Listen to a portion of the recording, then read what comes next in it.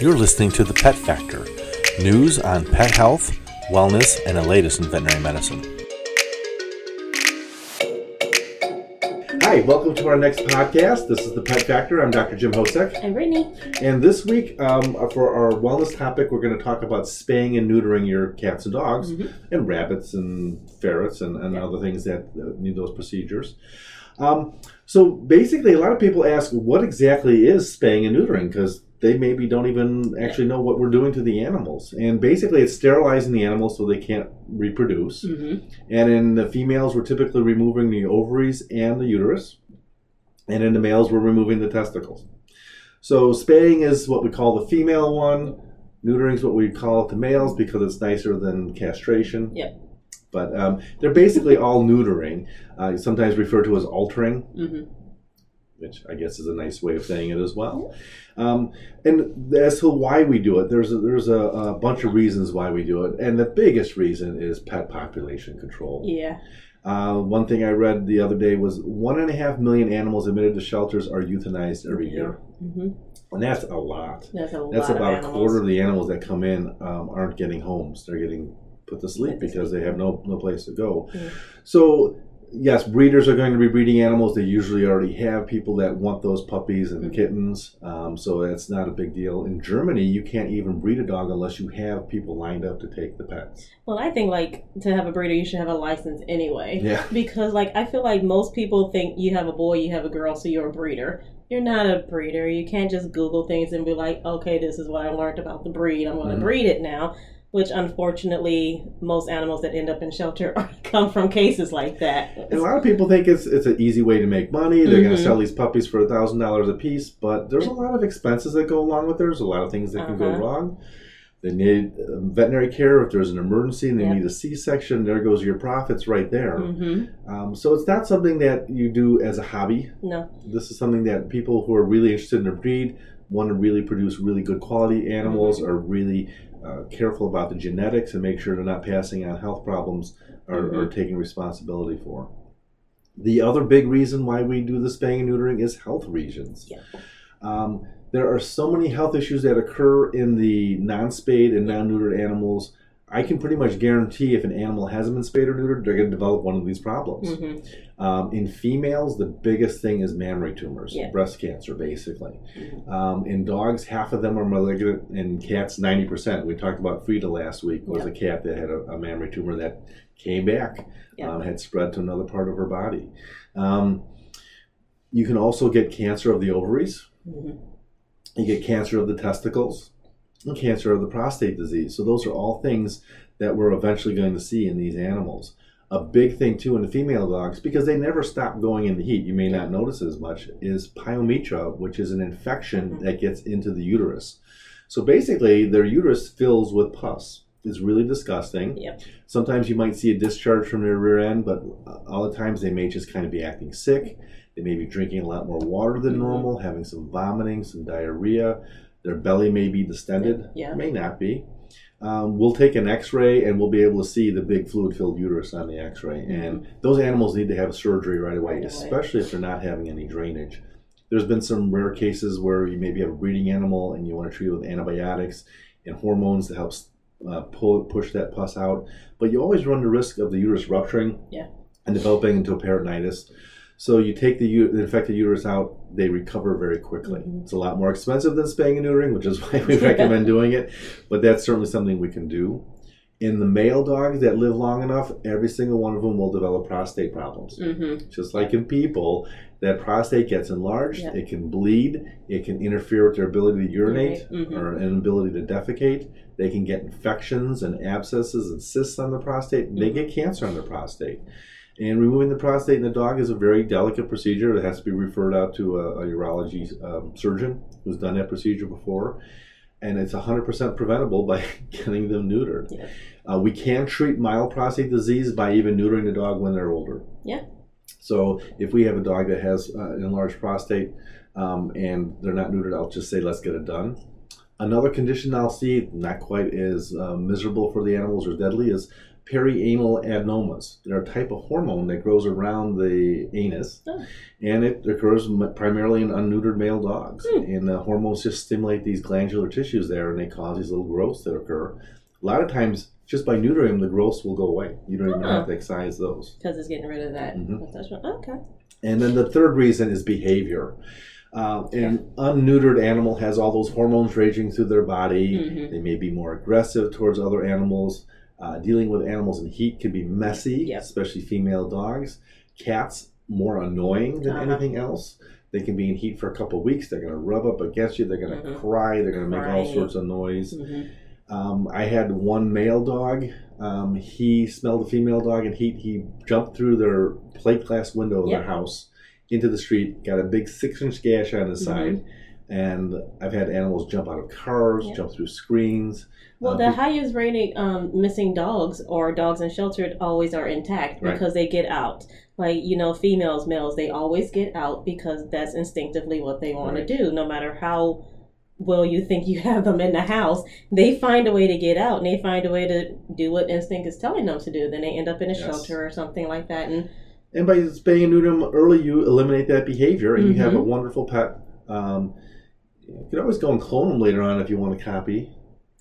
I don't know if that's an option. They are doing it. It's pretty expensive. I'll say if they're not willing to spay or neuter, they're probably not willing to clone yet. So, So if you're getting a dog or cat, make sure a lot of shelters are already spaying and neutering them before they even adopt them out. So a lot of times they come to us already spayed and neutered.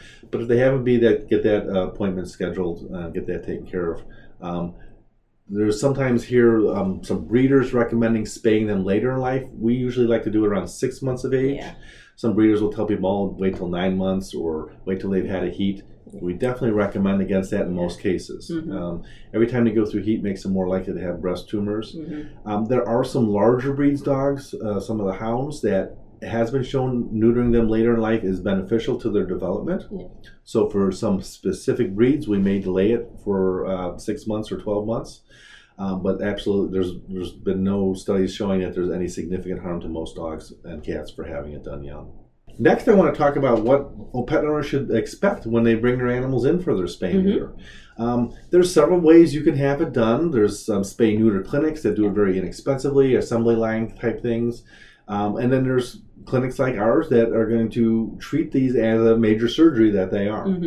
So when an animal comes in for their spay neuter appointment, there's several things we're going to do before we even do the procedure. We're going to give them a thorough physical exam. With the males, we're going to make sure the testicles are there. They're not cryptorchids where the testicles haven't descended.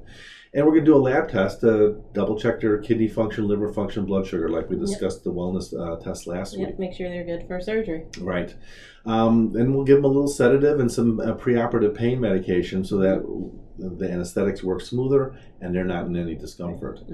During the surgery, it's very important that they be on IV fluids, that they be monitored.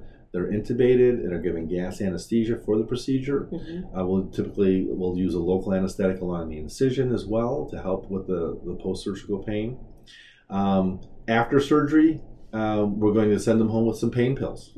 They may need a collar or a t-shirt or something to keep them from traumatizing their incision. But most of them heal up pretty well. I usually try not to put any skin sutures on the outside. I try and bury all the sutures. You can't always do that.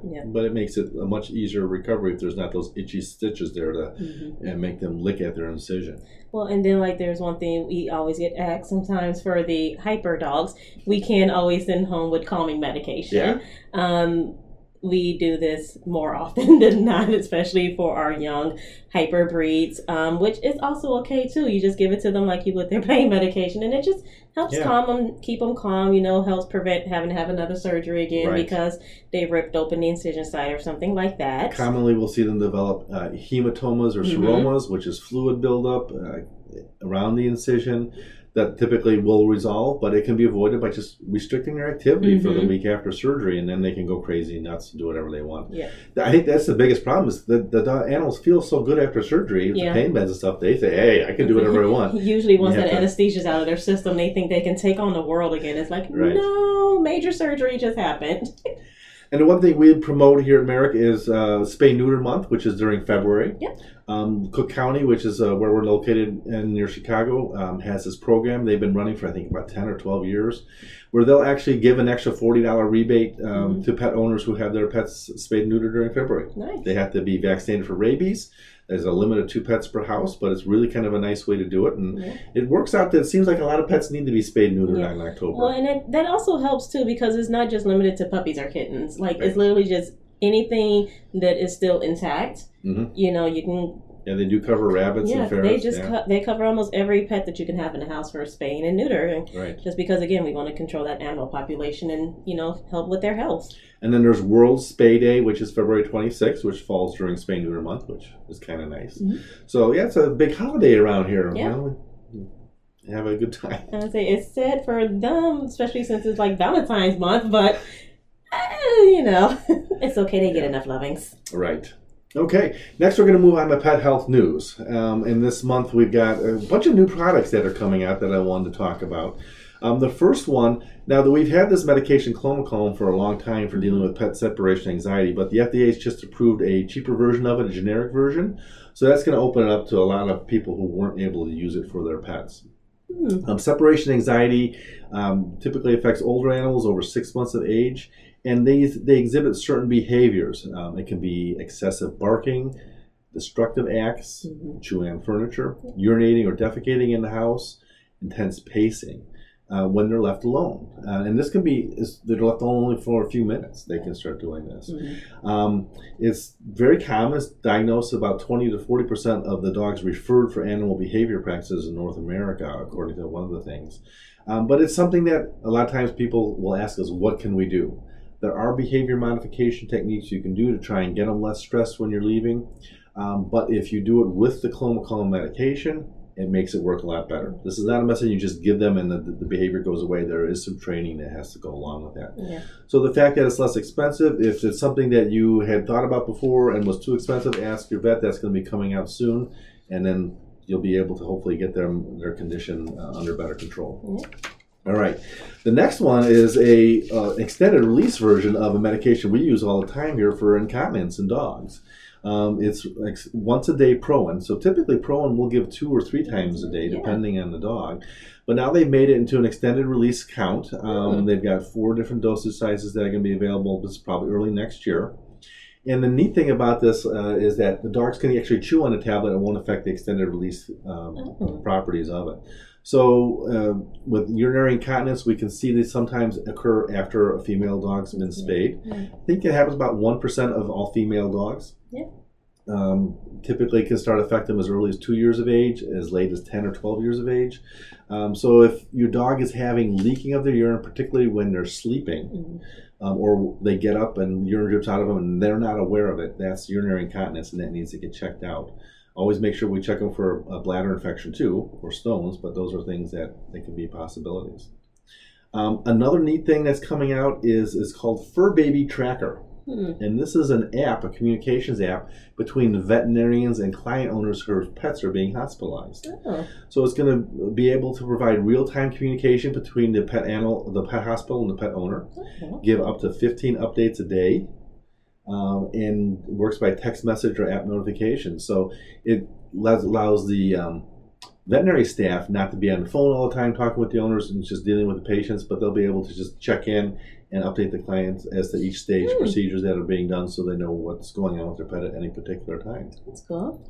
So it sounds like it's going to be a service that they're going to have a little charge for, so you might pay an extra $20, $30, and you get these updates throughout the day with your pet. So it's kind of like a restaurant when you put your order in, and then you can watch it online. Your order is getting made, whatever they are cooking it, it's been picked up, it's getting delivered. Your dog is being anesthetized. Your dog is starting surgery. Your dog is awake. Yeah, so we're just catching up. Yeah. Well, and once we see more about that's coming out, we'll check it and get back to you and let you know what's about that. Now, there's been these genetic tests for dogs for a long time. The first one was the Mars Wisdom Panel. Now they finally come out with one for cats. All right, it's called Base Paws, which I guess is a play on base pairs, which is the DNA-based pairs, right? And this is going to be coming out as a at-home test, probably be a saliva test just like the dog one is. Okay. They're going to be able to check for 39 genetic mutations in the initial test, which corresponds to 17 different genetic health conditions, which I think is really helpful, especially when you have these stray cats. You don't know their genetic history. Some of the diseases that they can check for are polycystic kidney disorder, and I've treated some cats for that. That's pretty awful. Hypertrophic cardiomyopathy, retinal degeneration, and then they can also offer information on the cat's heritage, so the breeds that it might be made up. So people come in, what kind of cat is mine? We say it's a domestic short hair. That's a nice way of saying alley cat. But this way we'll be able to say, hey, you've got maybe a little bit of Siamese in there, a little bit of some Maine Coon. Something fancy. I think that's going to be really nice. That'll be fun. There's a new stem cell company coming out. So stem cells have been in use for over a decade now in small animal medicine, 2 decades in equine medicine. And the problem has always been it's been very expensive. For the older dogs, what we do is they're coming in, we're harvesting their fat, then we're sending it to the lab and then injecting it in. But these dogs are maybe 9, 10 years old, maybe older. They got bad arthritis. What this company's do is they're taking the tissue from when the animals are spayed and neutered and making those stem cells from those. And then they have 2 plans. One's just $95 a year. The other one is $5.95 for a lifetime storage. And then when you need the stem cells later on, if they develop osteoarthritis or joint problems or some other condition that can be treated with stem cells, it's just a $300 fee to process the cells and ship them out. So they can sit there for... They can stay frozen for the life of the pet. Yeah. Wow. So the goal is hopefully you will never need to use these. But if you've got an animal that's prone to a lot of genetic conditions or arthritis or hip dysplasia, it's good to have those because you're using the stem cells when they're young and healthy, rather than the stem cells when they're old and having problems. So that company is called Gallant. Their website is gallant.com. So if you want to check that out, go there and check out their information. Interesting. Yeah. This is a really cool story, and this drives Jenny, our other tech, crazy whenever I do stories about eyes. This Nebraska woman, she lives in Nebraska, but she was vacationing in California. And she was on a trail run, and she went through a swarm of flies. They were so thick, she was batting them from their face, and she even swallowed some of them. And back in March of 2018, this was about maybe a month after she had gone through this thing of flies, her right eye was getting irritated. So she flushed it out with some tap water in her sink, and then moments later, a half-inch long wriggly roundworm emerged from her eye. This is not from the eyeball itself, but from the conjunctival sac around the eye. So she noticed the second one and removed it. Okay, so she was just removing them in her bathroom? Yeah, that's pretty gross. So she went to the eye doctor, because that's what you do when you find worms in your eye in California there. And the doctor removed a third worm from the woman's eye. He preserved it in formaldehyde and sent it off to the Center for Disease Control. And they were able to identify it as Thalasia glossa, which is a parasitic eyeworm found in cattle. And it's transmitted from cow to cow by flies that feed on the cow's tears. And so ingest the eggs that way, and then those flies will poop in the cat's eye or the cow's eyes and pass the worms through. So is it because she ate the worms, or is it because it hit her eyes? Because it hit her eye. Oh. Yeah. So then he put her on some antibiotics for the eye, and she went home, and then about a month later, she noticed another worm in her eye. Oh my God, no. Okay, so after that, the inflammation went away, and she hasn't seen any since. But that was 4 worms from just one encounter with that swarm. It's actually the second case of this particular parasite affecting people that's been reported. The last one was in 2016. This was a 26-year-old woman who was on a horseback riding and fishing trip in Oregon. California. So that's kind of weird. So this may be emerging as a new zoonotic disease, which is a disease that's spread from animals to people in the United States. So it's just really kind of an interesting thing. I love parasites. We talked about the Diactophyma renale last week, but this has got to be getting up on my list of favorite parasites here, the eye worm. Yeah, this is why people need to stay in bubbles. No. Just be careful, and if you do, flush your eyes out really well if you ever get flies in there. All right. Our next story is actually from Nationwide Pet Insurance. It has this award they give out every year called the Hambone Award, which is the most interesting claims they've had on their pet health insurance. And we recommend pet health insurance here. We don't use Nationwide, but it's a company that provides excellent service. So first place went to this cat named Minnow. And Minnow had originally been adopted by this woman and her late husband, Graham. And they had gone to a shelter and they looked at Minnow and they couldn't decide. They went home. The next day she called the shelter and said, hey, I think I want to adopt that cat. They told her, sorry, the cat's already been adopted. Aww. But it was her husband had gotten the cat and brought it home to her. Nice. Okay, so he passed away and she moved to Atlanta. And Minnow was not originally an indoor cat, and she had a tough time keeping her as an indoor cat, so she let Minnow wander from time to time. And she would stay around the house, but she'd gradually get further and further away, but she always came home. But then this one time she just didn't come home, and she just couldn't find her. So she was worried about her. She was searching the neighborhood trying to find her, and she found herself in her car, and she just was talking to her dead husband and said, Graham, if you could bring Minnow home to me again, that'd be great. The next morning, she goes out to the garbage can, and there's Minnow. What?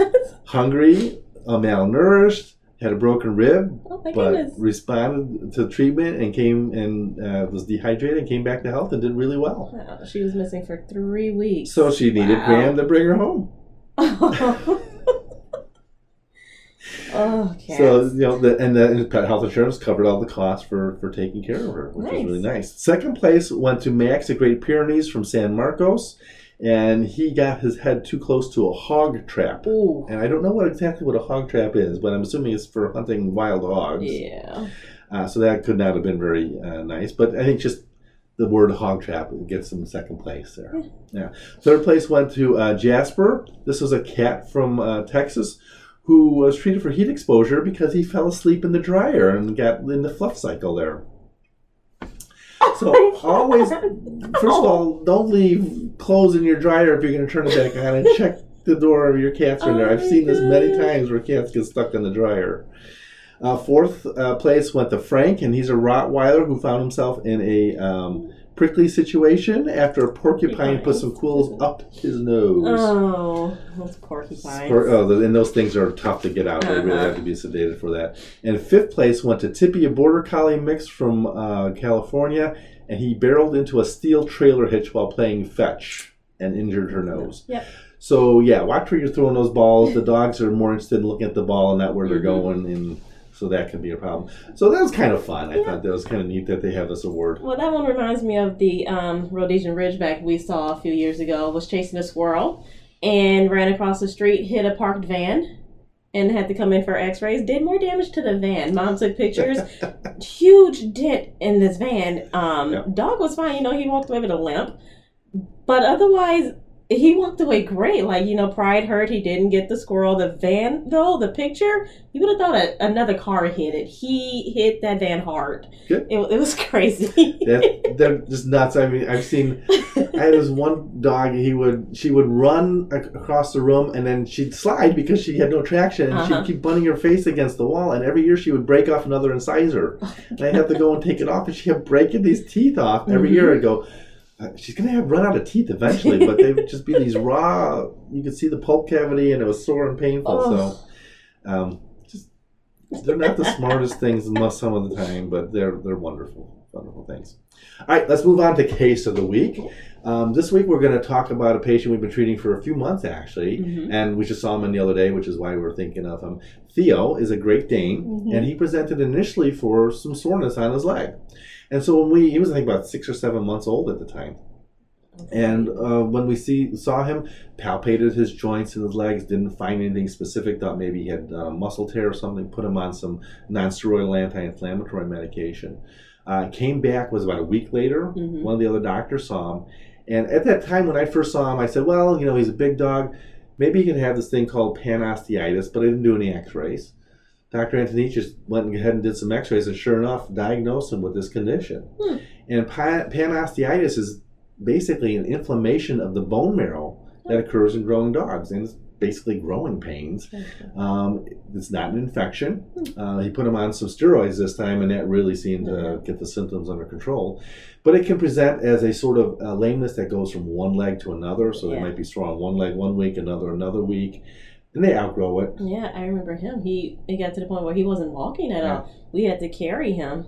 Yeah, it can be very painful for him. Yeah. But the steroids just are the best treatment. And now that he's almost full grown now, I'll say he's about 10 months now, 136 pounds, I believe, last time his weight was. Yeah, he's almost as tall as me. He's huge, gorgeous, and walking beautifully. Yeah. So if you have a young dog, especially some of these larger breeds, and they're having this lameness and they can't find anything, ask them to do some x-rays. They might be able to figure this out, and it's totally treatable. And the good news is they do outgrow it. Yeah. Okay. Next is tech tips. And this I wanted to bring up because I've had a couple people this week ask about this, dealing with their pets that get car sick. So especially when they bring them to the vet or they have to do a long road trip with them. I had a dog even this morning that was having some drooling because it just gets sick in the car. And there are some medications we can prescribe for this. I've used ace-promazine for years because it not only helps with their nausea, it helps relax them a little bit too. So if your pet gets really kind of hyper. Serenia is got a label for car sickness. It's I think 3 or 4 times the dose for acute vomiting. But it really can help dogs that have a really bad time. It gets kind of expensive, but it's a lot cheaper than having your car cleaned of all the vomit that comes out. Dramamine, meclizine is another drug that we'll oftentimes use. But there's got to be some other ways to deal with this other than medication. So what do you tell people when they're asking about car sickness? Well, people, just like with pets, are always different. So like when you said Serenia works, 9 times out of 10, a lot of car sick patients that we see here will do the higher dose of the Serenia and they do okay. I'm speaking from personal experience. My dog, he gets terribly car sick since the day we got him. We've always done Serenia. The first 2 times did great. Anything after that, even with the dose getting higher and higher, he still puked his brains out everywhere. Or he would just sit in the car and just wobble and just drool all over the place until we figured out what was happening. Most people think, if they can actually see outside the scenery or, look around, they're okay. Right. Most dogs do great with that. So if you crack a window, make sure they're in a seat where they can see, usually they're going to be okay. Yeah. My guy, he's not right in the head. He's completely different. So we had to, we noticed every time he looked out the window, he would start drooling. So we pulled up the mesh coverings over the car windows. And then we would notice he looked at his sister's window. Then he would be sitting in the middle of the car, start drooling and getting car sick. So we're like, okay. Bought him his own personal little carrier, made him lay down. If he does not look out the window or if the windows are up, he doesn't get car sick. That's totally opposite of most. He's the opposite of every animal. We have to literally put him in his own carrier, cover it. His sister gets mad because she likes to look out the window. But we can't enjoy windows down or nice breezy car rides because he will puke everywhere. And the medication doesn't work on him. Rolling down windows don't work on him. But that's just my case for a dog. He's wired backwards. He is wired backwards. For other people, though, Serenia is a beautiful medication. It's just an every 24-hour thing. If you're doing road trips, usually that's not too hard. You can just sneak it in with their breakfast or dinner, depending on when you're going to be driving. Usually we recommend letting them, 20 minutes, half an hour so it can kick in. Right. Especially if you're doing, if you're getting the injection from the clinic, there's no chance that they can puke it up. But if you're doing the oral tablets at home, give them a few, minutes, hours so it can absorb into their system so they don't accidentally puke it in the car. And usually they do okay with that. Other things they have, do something that keeps them calm, keep them relaxed. Bring them a favorite blanket or a bedding or something to chew on while they're busy. If they're distracted, they're not going to be thinking about or focusing on things that's going to keep them car sick. I bought these lavender calming chews for my boy the first couple of times, and he was doing great with it. And that's what started making me learn if he looks out the window, that's when he pukes, because when he's chewing on his toys or his chews, his head's down. And as soon as he's done chewing, he looks up and looks out the window. That's when he starts getting car sick again. So keep something busy. They have plenty of dental treats. They have plenty of calming treats. Or if you have like a puppy, puppy chews or things like that to keep them busy in the car. Sometimes thunder jackets help because it's that secure of like someone's hugging them. Right. So that always helps too. Or someone could hug them. Mm-hmm. Or like if you have someone to sit in the back seat with them or sit with them. Or some dogs get car sick when they're in the back. If you have a small dog, they have booster seats. So you can put them in a booster seat where they're still protected. Make sure they have their harness and seatbelt on, so you don't want a dog just freely walking around in the front seat. But put them in a booster seat. Usually being closer is better. My boy, if I'm in the car by myself, if he's sitting in the front seat, he's fine. He really only gets car sick if he's in the back seat or further. Sometimes he'll jump to the trunk and I'll find a pile of puke back there. But if he's in the front seat, he'll just stare at me the whole time and he'll be fine. Or if someone's holding him, he's fine. But it's the moment that he's by himself and looking out that window, that's when he gets nauseous or car sick like that. So have someone hug them or get something that can help secure them, because it just makes them feel a little more comfortable. Right. And then, sometimes being a little lighter with breakfast and lunch when you're traveling helps too. Giving them a big full stomach can make them feel a little more sick while they're in that car, especially if it is just the motion sickness of it all. Yeah, save the big meal for when they get to where they're going. Like you don't want a big meal and then get on a roller coaster. That's just asking for trouble. Right. And one thing I just want to, I think we talked about this before, but don't let your pet stick their head out the window. Oh, yeah. They love it. We had a dog lost an eye because of that. Cracking the window, letting them get some breeze in is fine, but if they can get their face through, that's not good. That's not okay. Yeah. Well, and then always make sure your pet's in a seat belt. Like there are so many different types of seat belts to put in the back seat or in the car or anything, or even smaller dog booster seats, carriers, whatever you want to do. But just letting your dog have free reign of the car, that's part of the motion sickness as well. Okay. And that's also part of the discomfort. Make some place where they can relax. They have plenty of seat belts or car seat covers that you can put on. So, my dog, yes, he likes to look out the window when we're stationary. I will let him do it, but he can only get as far as the seatbelt's going to let him, and that's usually just enough to poke his nose through. Yeah. And that's okay, but we don't want a whole head to go through, because then you have to worry about your dog trying to jump out, choking, losing an eye, getting a bee hit in the face, get stung or something. Like, there are so many things that happen. Driving through a swarm of flies and getting eye worms. Exactly. Yeah. Like, so many things. And cats, too, they don't usually throw up, but they'll pee and poop when they get really anxious in the car. So having them in a carrier helps. Having a thick towel in there helps, so that'll absorb it so they don't come to the vet sloshing around in their pee. But that can be very helpful. But checking on them and making sure. Cats tend to like to have a nice closed-in space to hide away. Or then even medications too. We try something called gabapentin here. It really, really helps most cats calm down. And the pheromone wipes and sprays can be very helpful too. Or they have lavender calming collars that you can try for cats too. Or heard of those. There are a few of those, or there are even some cats where they hate the carrier. Like my one cousin, her cat hates the carrier, will poop and pee in it when they're in a car. So she'll take the carrier, put him in the car with it, open the carrier door.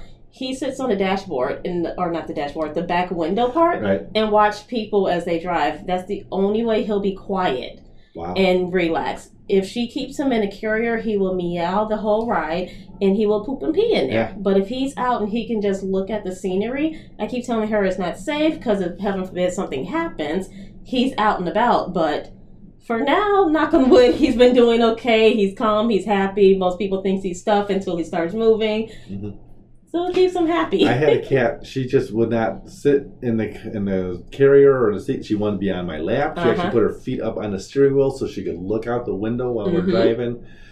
Probably not the best way to drive with a cat, but otherwise she was miserable. Yeah, miserable in the carrier. They have their special ways to do it. Then I had another cat. He's just terrified. He'll try and find his way underneath the seat. Yeah.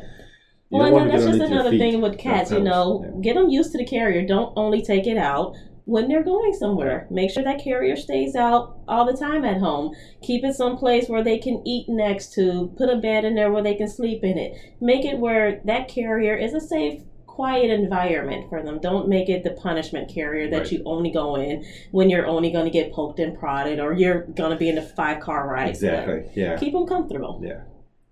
All right. Next week, we're going to be talking about joint supplements, which is supplements that are used for treating hip dysplasia, arthritis. There's a lot of variation in the quality and the types of supplements out there, so I wanted to let people know what to look for, what to expect when they're using joint supplements. So we'll talk a little bit about that, and we'll have our usual things. So until next time, I'm Dr. Jim Hosek. I'm Brittany. We'll see you. Bye. You've been listening to The Pet Factory